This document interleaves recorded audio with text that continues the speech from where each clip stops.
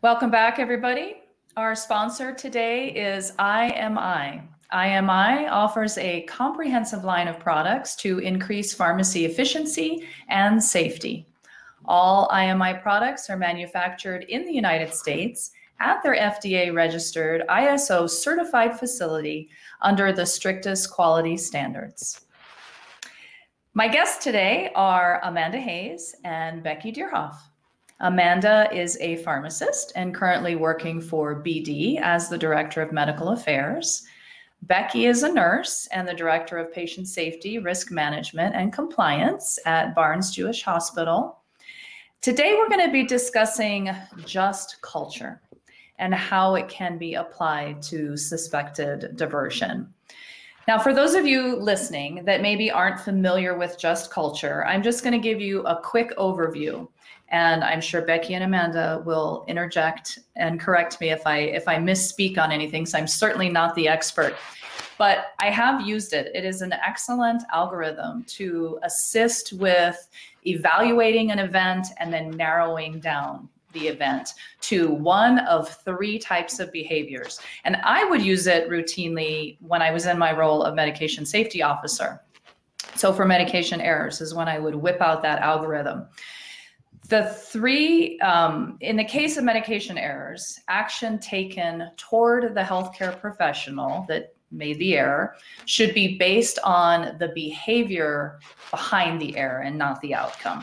So it doesn't matter if there's patient harm or not patient harm, it's based on the behavior. The three behavior choices are: number one, human error, which is made because we're all humans and we make mistakes. There was no intention to make the error, but it was made because we're fallible. The second behavior is at-risk behavior. And that is when a person chooses to do something because maybe they've lost the discernment of the risk associated with the action, or they believe the risk to be insignificant. Culture becomes tolerant to certain at-risk behaviors, and they move toward being the norm instead of being risky. So an example might be scanning a medication after administration rather than before. We all know the only way to prevent a med error with scanning is to scan it before you give it, right? But if you've scanned it after a few times and there's no negative consequences, then we kind of begin to lose that discernment of the risk associated. And maybe the culture of the unit has been one that, it doesn't really matter. We just need to get our 100% barcode scanning, and as long as we do it, nothing bad has ever happened. In those cases, with at-risk behavior, coaching and a system redesign are typically recommended actions. Now, the third type of behavior is reckless behavior. And that is one where there's a conscious disregard of the substantial and unjustifiable risk. In a 2020 article by ISMP, they actually list drug diversion as reckless behavior. Reckless behavior is blameworthy, and disciplinary actions need to be considered. I heard Amanda and Becky speak on the just culture as it relates to diversion. So that's the discussion that we're going to have today. And I will tell you that I've spoken with them a couple of times, and I've asked a lot of questions because it was kind of hard for me to wrap my brain around some of what they said. And so that's what we're going to try to do today, is clarify some of that and give you some of those answers. So I'm going to welcome to you both. Becky, I'm going to start with you. And I know you work with a just culture on a regular basis throughout your day. And I know the two of you used to work together, and that's where the connection is. So Becky, share with us some of your thoughts on just culture principles. And is there ever a time that we would use that algorithm and not consider suspected diversion as reckless behavior? Let's talk about that. All right. So thank you for having us and continuing this conversation. I think that what we're trying to propose and change the dialogue around is kind of the basic assumptions. The most algorithms, or the typical algorithms you see that are referenced in literature, are what you've described, right? It's trying to, we have a unexpected, unwanted outcome, and we are trying to investigate and understand and appreciate, human error versus the quality of our choices.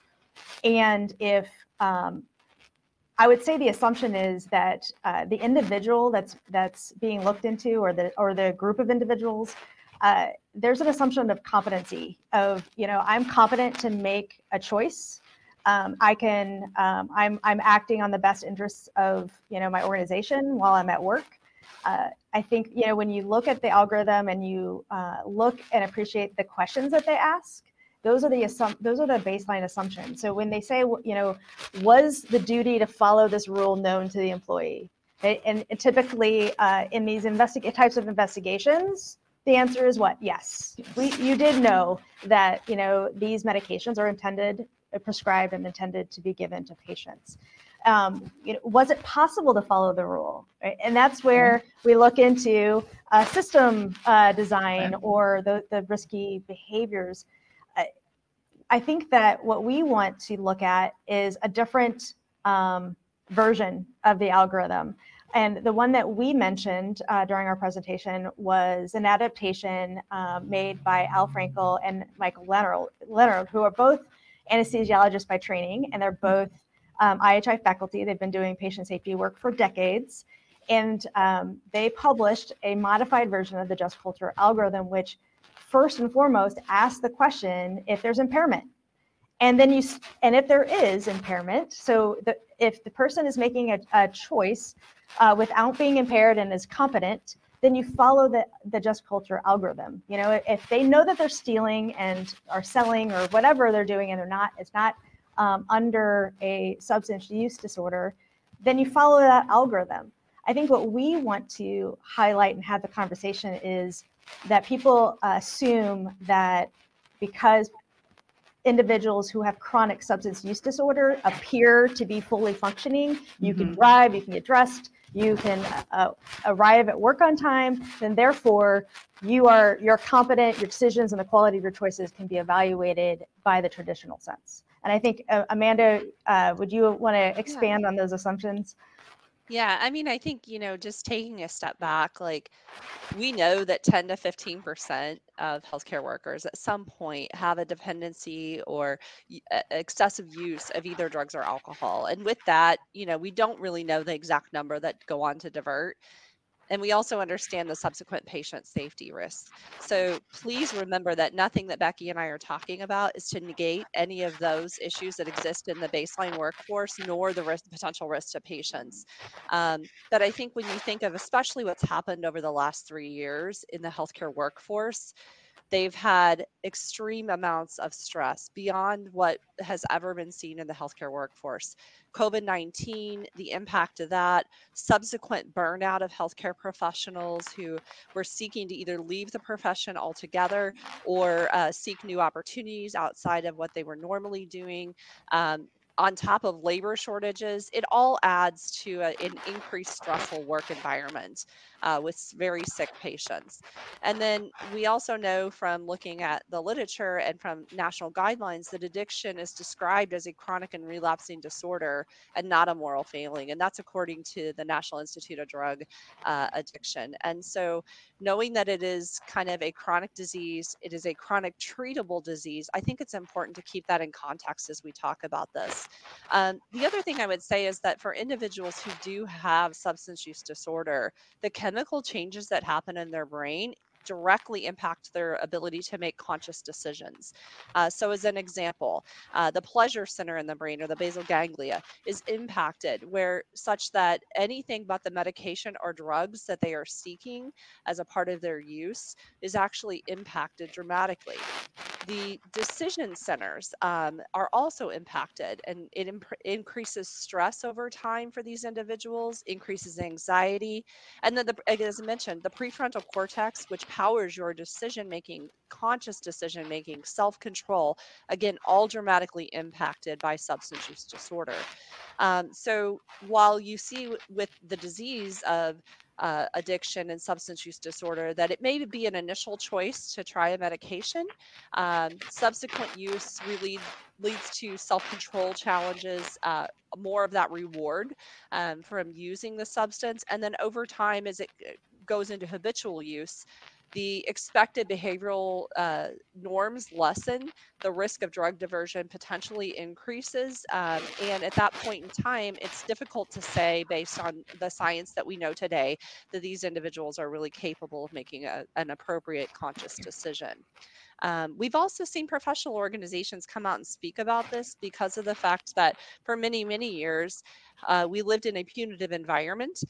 So now at today's contemporary thinking from both the American Society of Health System Pharmacy, the American Nurse Association, as well as the American Society of Addiction Medicine, which talks specifically about healthcare workers who are impaired, fundamentally talks about that they have a relapsing chronic condition, but that the punitive actions taken should be considered based on some of the other. It's not to say that they can't have punitive action, but to kind of be more empathetic about the disease that these individuals are facing.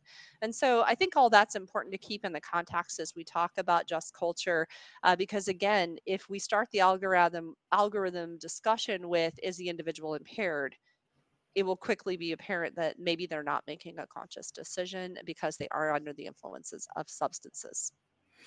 Yeah, that all makes sense. I think something that Becky said is maybe part of what throws us off, and that is they're coming to work and they're working and you're working right alongside them. And in many cases, sometimes just because peers don't know what to look for, or we try to justify it with other things going on in their life that we know are going on. But the fact remains is many times you will hear from a manager or a peer or something, no, they're one of the best nurses that we have. So if they can make the appropriate, shall we say, decisions, right, to get them there, to do their charting, to, work, then how can we argue that they aren't in control of some of the actions that they take? And so I think that is something that does kind of throw us off a little bit in terms of accountability. Yeah, I think, if you think about an individual who had maybe a workplace injury and is coming or openly disclosed upon hire that they had a medication that they were taking daily that was a controlled substance, they were not going to pass their higher drug screen, right? I think it's important to think of how you address those situations as you also think about this. Many organizations do allow for individuals who have a valid prescription for certain medications to be allowed to continue to work so long as their performance is meeting expectations with appropriate appropriate safeguards in place. We also have seen a lot more openness around individuals who are in recovery and on chronic treatment for medication assistance for those with opioid use disorder. Sure. And those individuals may even be allowed to continue gainful employment while being actively treated for that in many organizations. So in those cases, those individuals are also being treated with a medication. I think the one difference is that looking at the desired craving and the desired need for the medication, which in these individuals may be outweighing some of their other needs, right? So they are maybe not making decisions because the primary craving is that medication that they're desiring, which often may be the reason that they tip into drug diversion. Opportunity plus access plus right. That unfortunate state of illness and seeking the medication over other appropriate social norms is something that I think we do see as the disease progresses. Yeah, I guess that is the difference, right? I mean, there's the working impaired. So why are you impaired? Is it your prescription med that you're not abusing, but it's, I mean, the dose is too high perhaps, or, the way you're responding to it, maybe it's a new treatment plan and, or alcohol, of course, there's that too. And then there's the, I am on something, but I do function. And then there's the craving. So all three of those are somebody who is taking something while they're working, but the difference is, I guess a lot of it is the craving piece of it. Okay.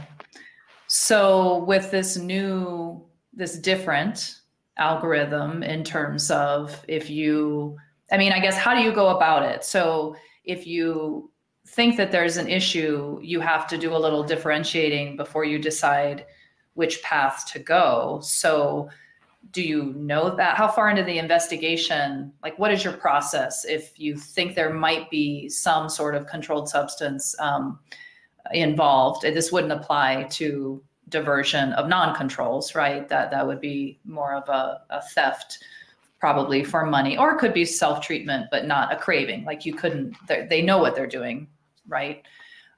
So how do you go about, you've got someone, you think something may be going on, you're not sure yet, you're just starting. What is the process? Becky, do you want to take a shot at that at first, and I'll add in? Well, I would say that I think the first step is having some policies in place, and I think this is timely because I think on the listserv somebody was asking about impairment policy. So I think that the first thing is to have a process and policies to address what do you do for employees who are found to be impaired, and then it should back up and support if there's discrepancies and a diversion concern. And in the absence of those, which many of us don't have those policies in place, we're left with prior decisions as precedent, and therefore there's nothing to really prevent us from working our way backward from the algorithm. If we want to say, well, stealing is stealing, or every choice is going to be evaluated regardless of impairment, then we will end up with reckless as a deciding point. And maybe some of our policies, which I think we've talked about before, actually support termination. So if our policies support punitive action, then that's what you're going to get out of this process. And I think Right. it's really about looking at the state that you're practicing in, and then looking and really taking a look at your local policies to start there. I think the one other thing I would add is, over my years as being a medication safety officer, I often found myself wanting to jump straight into the algorithm the second I identified a problem. And that's really not the best way to approach it. You really need to have completed your investigation, darn near completed it at least, so that you can then appropriately go through it, because you really don't know all the facts until you've completed interviews, collected the data, maybe even had a conversation with the individual. I personally, when I've done some of these interviews with individuals who were suspected or identified as individuals that we should have a conversation with about potential for drug diversion, if they disclose in that moment, I think then it may change how you approach your application of the algorithm, right? So I think I would say, in like most things, wait until you have all the facts before you try to determine final outcome or approach that you're going to take to address the issues. So whether that be a medication error or in this case, a drug diversion case. Yeah, that's a good point. I think that is something that you start to learn with experience when you're first starting in any of this diversion or med safety or anywhere where a conclusion, actually life too, I guess, is we can be really quick to like, well, that's it. That's so obvious. And the more we do it, the more we get little curveballs and surprises. And then we start to realize, and actually, then it becomes more natural to just, well, wait, we're not done yet. Let's finish. Even when somebody else is saying, well, what could be the possible, excuse for that? It's like, well, you would be surprised what may happen, what you may uncover. So that makes sense. Now, is the approach the same? Let's say that you don't think that there's diversion involved at all, but it looks like there's impairment. Is there a difference there? You've concluded your investigation now. There was clear impairment. Somebody was exhibiting it, but from what you can see, and they have not admitted to diverting at all, Is there a different pathway for that? I mean, I guess I would think of that one more as what is your organization's policy as it relates to on the workplace impairment, right? And how you approach that. Oftentimes, again, if it hadn't been for initial suspected diversion, that that where they would be kicked out of the algorithm essentially. I think in those cases they may be treated differently based on your organization's policies. I know, having spoken with many folks across the country, though, we're starting to see more of that kind of gentler EAP offered approach for folks, so employee assistance programs as a first step of that intervention. Perhaps they're placed on a probationary period, your analysis is performed, and at that time they're offered EAP and encouraged to try to address whatever issues, provide prescription validation if it's in fact an illicit substance that's been prescribed for them. So I think in those cases, again, many factors can go into how those individuals are treated. But I'm seeing a little bit more of a supportive culture even for those individuals than perhaps in my past 20 years. I'd say I've seen a big shift from immediate termination of those individuals as well. Yeah, because I don't know, I guess I'm trying to think, like, if you have diversion, are you going to have impairment? I would say yes, right? Do you think, or you think you could have one without the other? You think you could have one without the other? I have seen diversion with absolutely no self-use of the medication. Well, that's true. Okay, so I'm going to take that off the table. Let's say it is because you have a substance use disorder and you have diverted. It's possible, of course, you're just taking it home with you and it's your like weekend use maybe. Mhm. So I guess from that perspective, it's possible. And then you have your people that don't seem to be acting impaired, but it must be influencing something if that craving is so high that you can't resist the need to take it, right? So if you have an impaired person, whether it's alcohol or drugs, that is working and you can clearly see it, you have a person who has a substance use disorder and they cannot stop themselves from taking it. So you kind of go with the assumption that they are impaired in some way, whether it's withdrawals, trying to offend, something is not right. Do you think that hospitals should have different policies?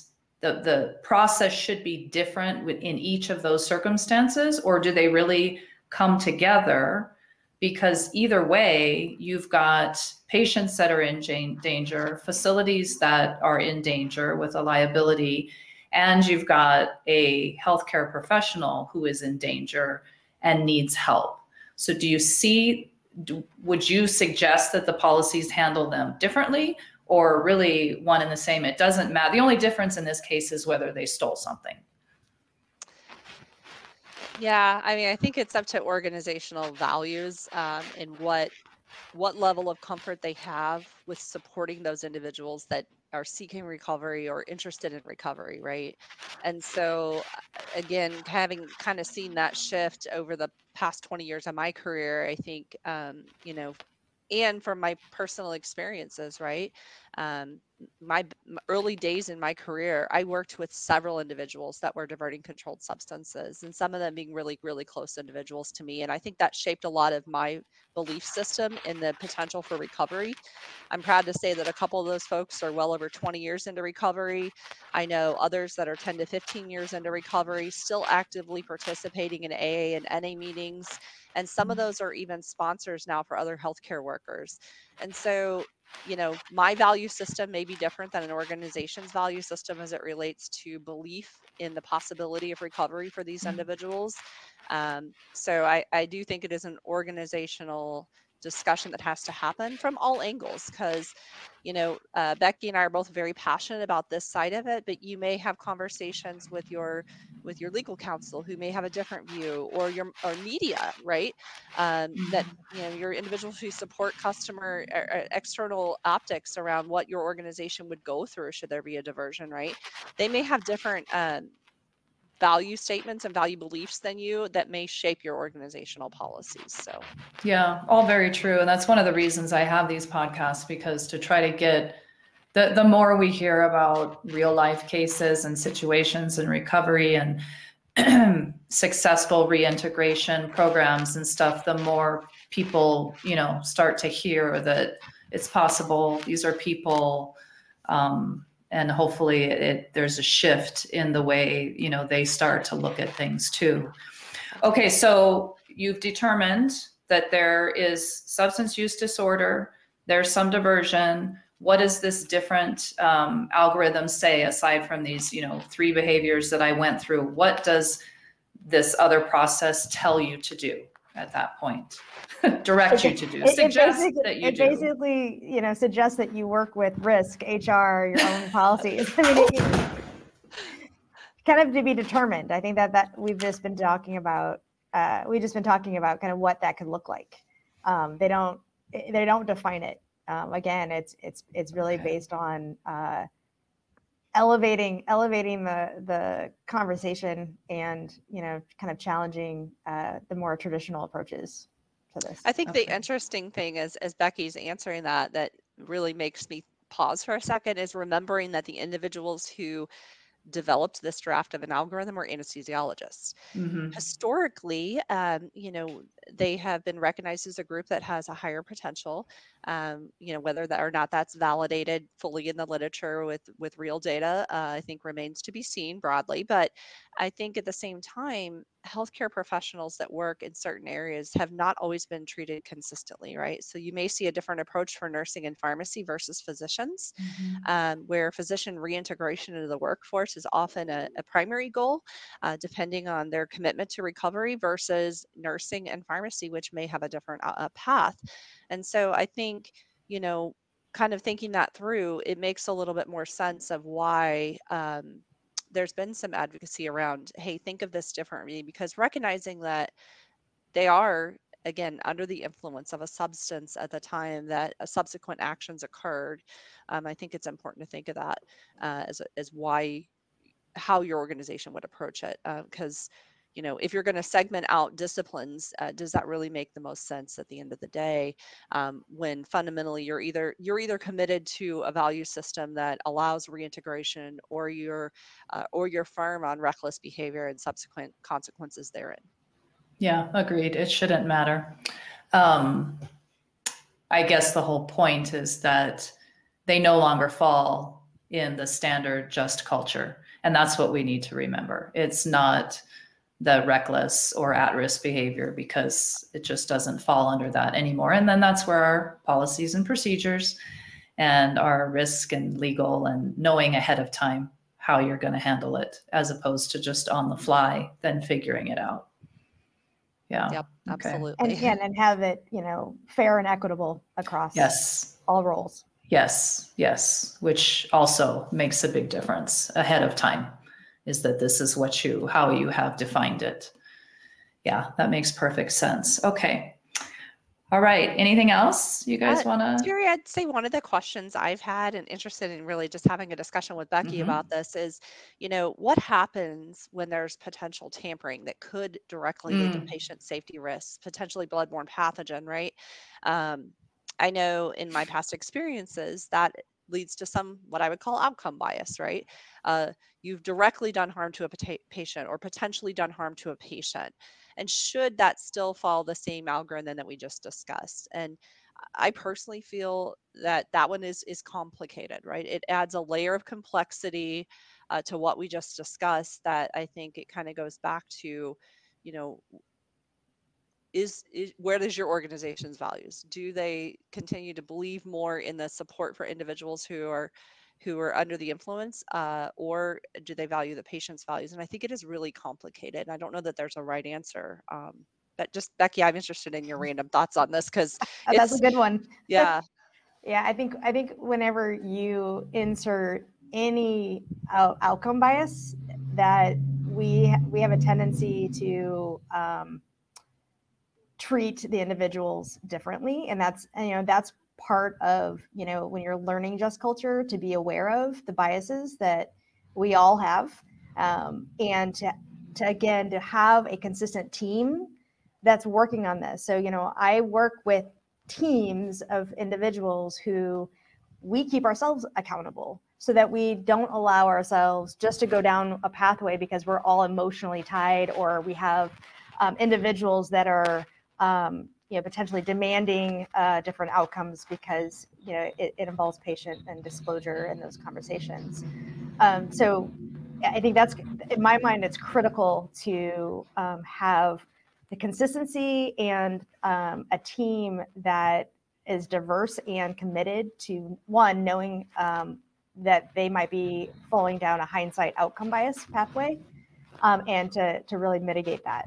And I think we actually acknowledge when there is a potentially bad outcome involving patients, that we have to acknowledge that this is a factor in this investigation, and we need to address that just as humans. Like, we are upset, we might be grieving and have empathy with the patient and the family or families that were involved, right? And the impact of the reputation and all that goes with that dynamic. Yeah, that was a good question, Amanda. Thanks for asking that. I think too, just because we are advocating for some compassion and some empathy doesn't mean we are saying there shouldn't be accountability and consequences, right?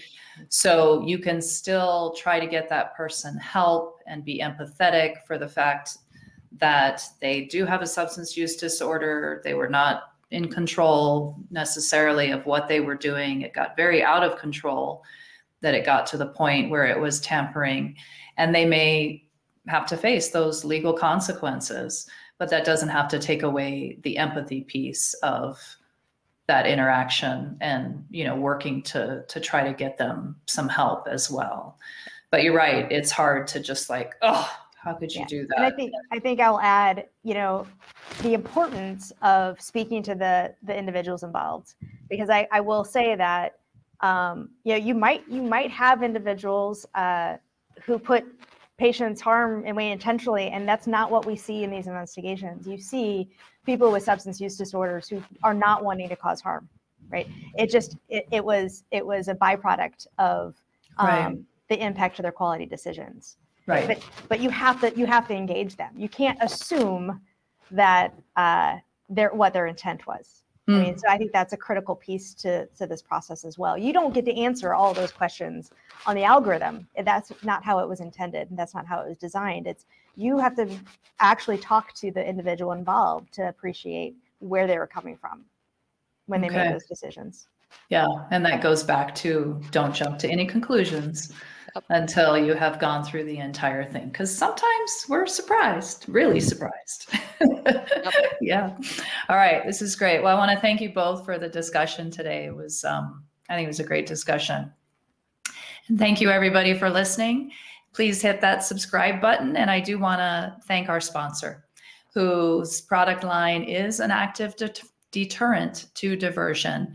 To see IMI's complete line of innovative tamper-evident products and how they work, check them out at imiweb.com.